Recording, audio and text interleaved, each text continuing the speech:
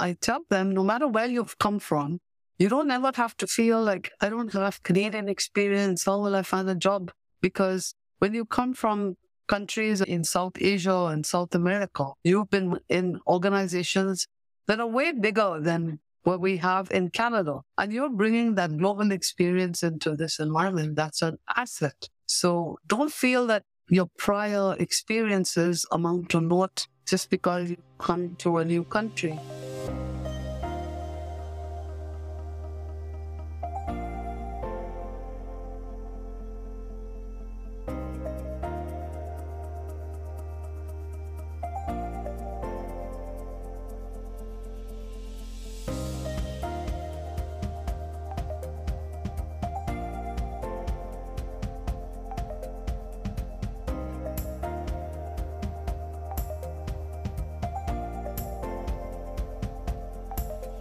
Hello, and welcome to episode 27 of Intercultural Insiders.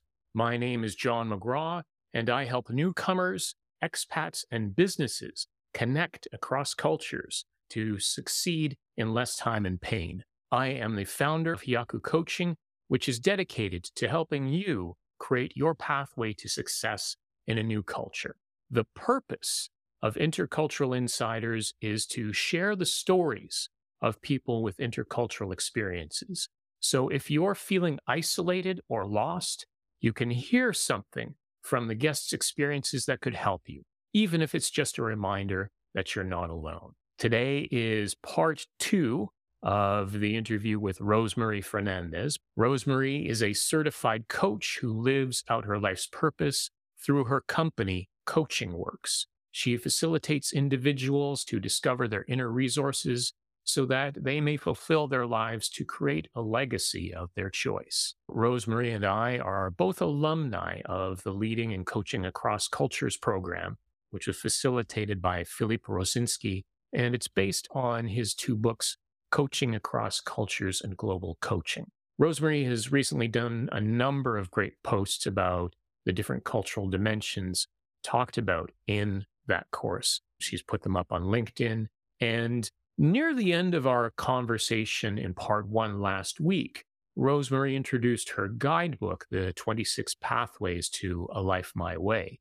So we pick up the conversation from there. In today's episode, we'll talk a little bit about using the cultural orientation framework to help clients find their way to success and ways to overcome their challenges, the importance and value of diversity in the business world, and helping others, and the importance of leaving a legacy. Without further wait, let's get into part 2 of the conversation with Rosemary Fernandez.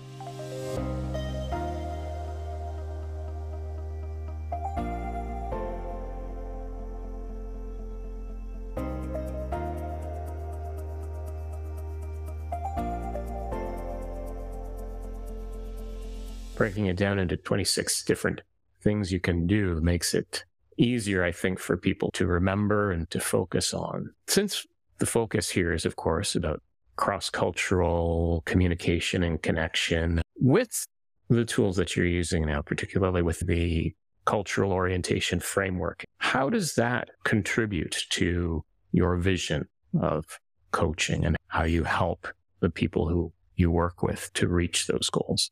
The cultural orientation framework is an assessment tool. It's not a recipe and it's not a program, but the tool can be used to initiate a process whereby people get to understand each other and not only create their own self-awareness, but identify the commonalities and maybe the differences that exist with people in the workplace, or even as for yourself individually or with your friends. And it's so effective in bringing in thoughts and ideas that people can open up their minds to. My favorite one that I like to talk about is the framework has 7 categories under which there are 17 dimensions. And I should add, I made a commitment yesterday when I did my post on LinkedIn that over the next 17 weeks, I'm going to bring each dimension out on my posts. But I like to talk about the one about time, the category of time. And there's a dimension in there that's scarce and plentiful. And there's some people who see time as being very scarce and some that see that's plentiful. The scarce people will often say, oh, I got to get this done. I got to do this. And they need to have a timetable or it's not going to get done. And the deadline is, they worry about it and they need a system. This is how I'm going to go about it. That's fine. That's their preference. That's their orientation. That's what they grew up with. But then another person says, oh, I'm going to get it done. They're lackadaisical, might appear lackadaisical, right? I got plenty of time. I know I'm going to get done. They trust themselves that they're going to get it done. So they don't worry about it. In their mind, they got it slotted. 2 hours, I'll get it done. I'll give it my best quality time, and there we go. But when they're working together, they can get on each other's nerves. But when they do the tool and they see, oh, that's how you look at time. And this is how I look at time. So it's swinging from one pendulum to the other, right? And then they start to understand, okay, I understand where you're coming from. You get upset because you need to get it done by this hour or whatever. And I'm just cool. I know I'm going to get it done and give it to you. I don't want to be micromanaged about my time. And then they create this understanding. But it may very well turn out that their orientation, and their orientation comes from several sources. Look at me. I grew up in the subcontinent. I had a British education. I've come to Canada. Then I went back. I've done all this traveling. So when people ask me where I'm from, I find it very difficult to answer anymore. You ask me where I was born, I will answer. But where I'm from everywhere because I've acquired orientations from everywhere. But when we're talking about the scarce and plentiful, it may very well turn out that the cultural orientation may be from a particular country. That's how they grew up. This is how you systemize. This is how it happened. We want structure. We think in a box. That's how the workplace runs. Whereas the other person comes from his orientation and he grew up was, oh, we got lots of time, relax. There's no need to rush and do things. There's no right or wrong. There's no judgment. There's no evaluation.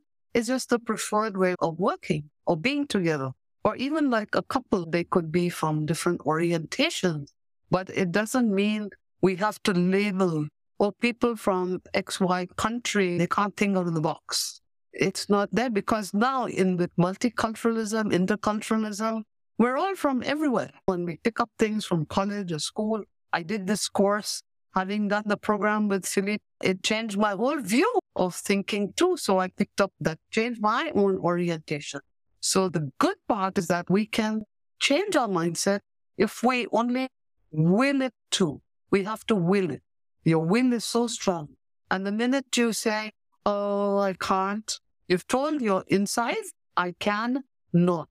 And that's what registers in your subconscious. You've built the barrier yourself, but the minute you say, I will, it starts to move. One thing that I particularly appreciate using the COF and other assessments, it's a tool, I feel, to bring awareness, which I always emphasize is the first step. When you want to make any kind of growth or change is awareness about how you view things, how you view the world, the way you do things, and the way that other people view their values, their beliefs. And when you have that awareness that perhaps what you believe is not a universal belief, and it's not about your culture being better than others or other cultures being better than yours, we change. And we're shaped by so many experiences.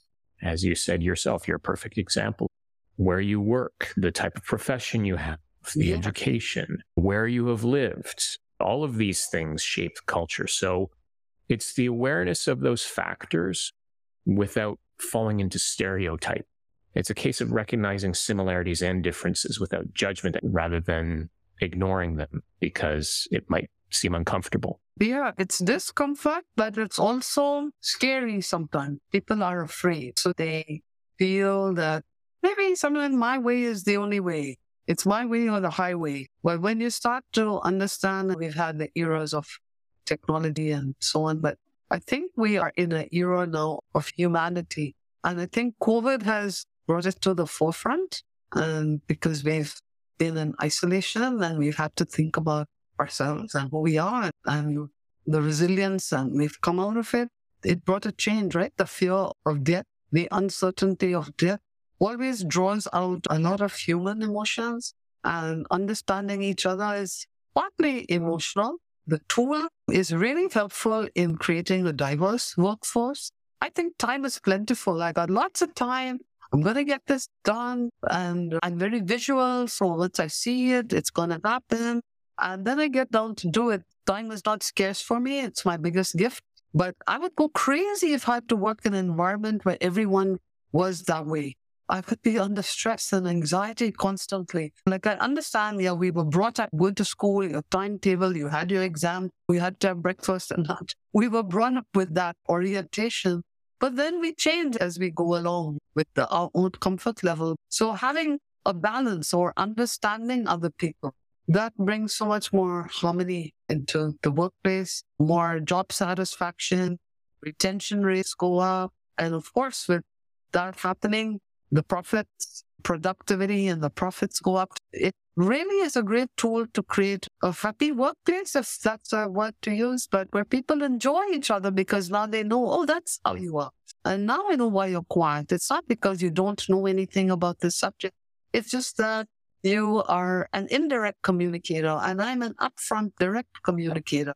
I like what you said, particularly about making a happier workplace with greater retention and profits as well, thinking of it from that more analytical viewpoint as well as a quality of life viewpoint. And I think that's when you're taking in true diversity, meaning inclusion and belonging, as opposed to something that's just a visual aspect.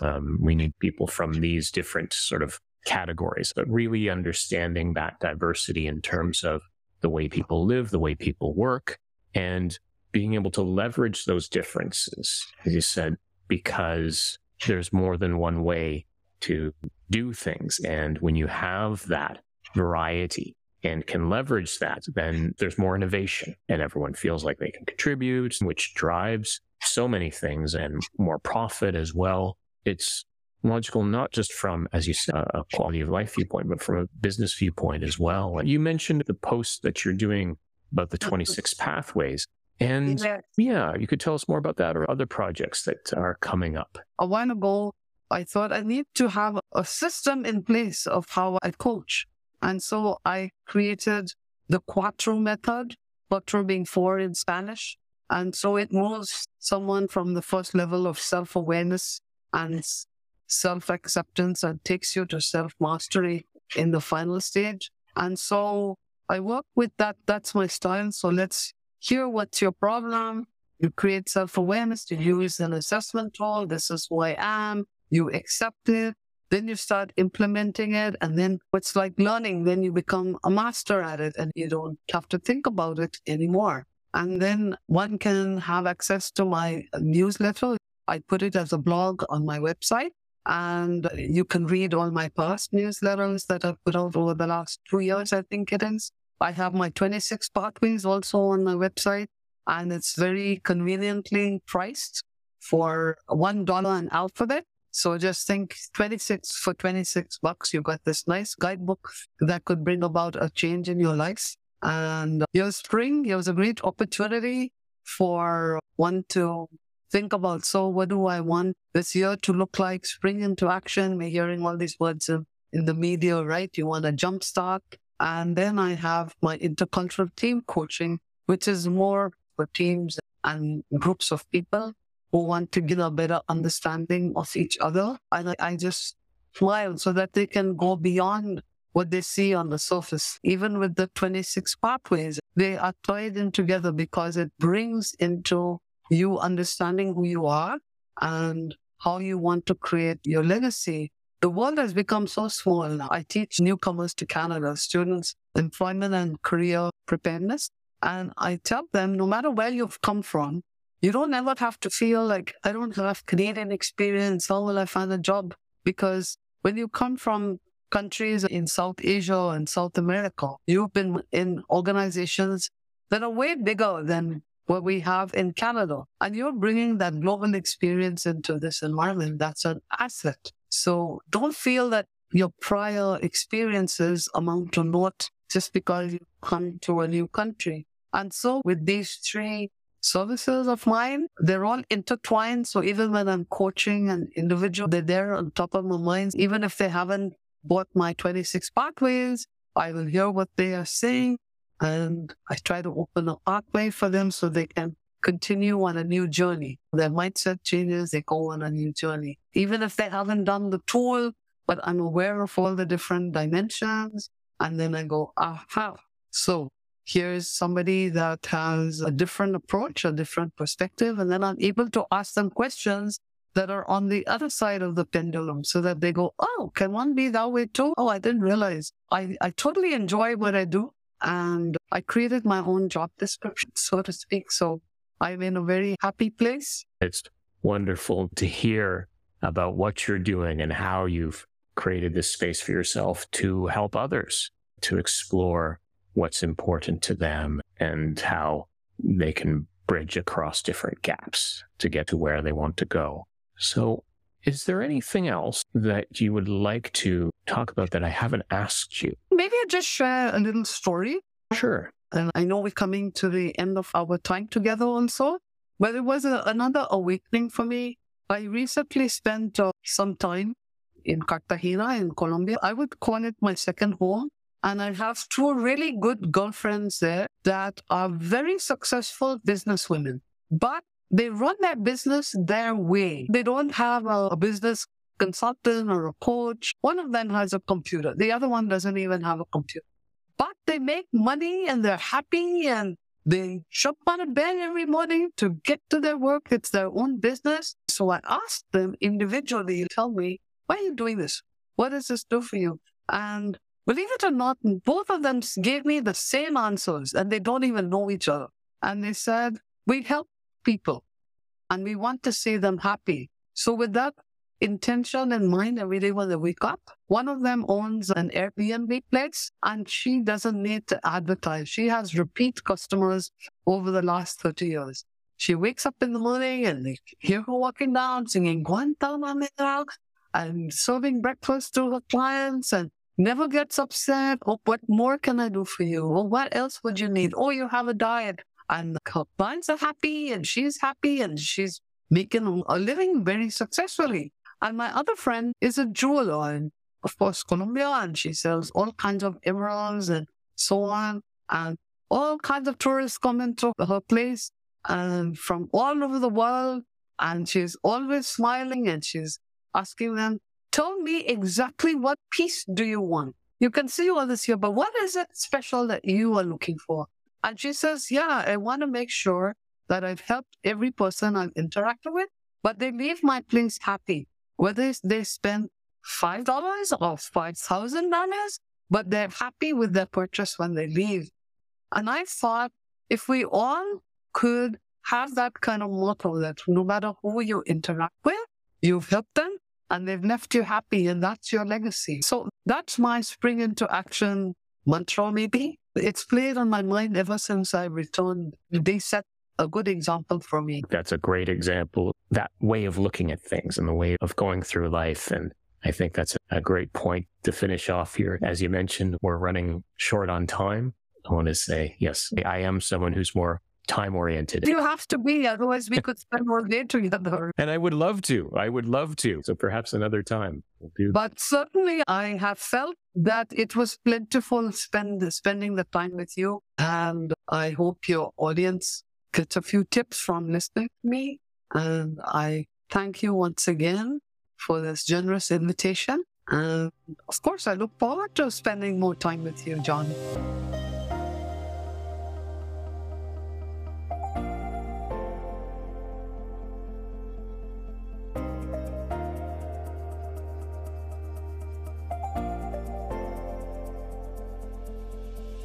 And that was part 2 of our conversation. I just wanted to highlight a couple of the comments that came up.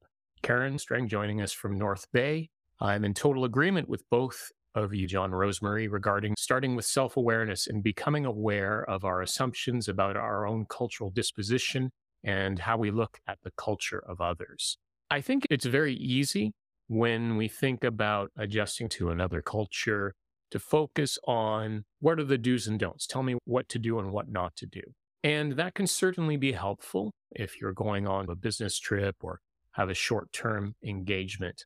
But when you're planning to adapt in the long term, there's a real need for understanding your own culture, your cultural biases, particularly if you have not interacted with people from another culture or been outside of your own culture. You may not even be aware of these things. Having that deep awareness is essential in the long term. And then once you know that, you can think about, okay, how do I position myself? What can I do to learn more? Next week, Wednesday, May 24th at 12 p.m. Eastern Daylight Time, we talk with Anam Halim, a marketing communications manager and storyteller. He has a lot to share on what he's been doing since arriving in Canada. He's been quite active on LinkedIn and many other places. He talks about the impact of language and culture on marketing.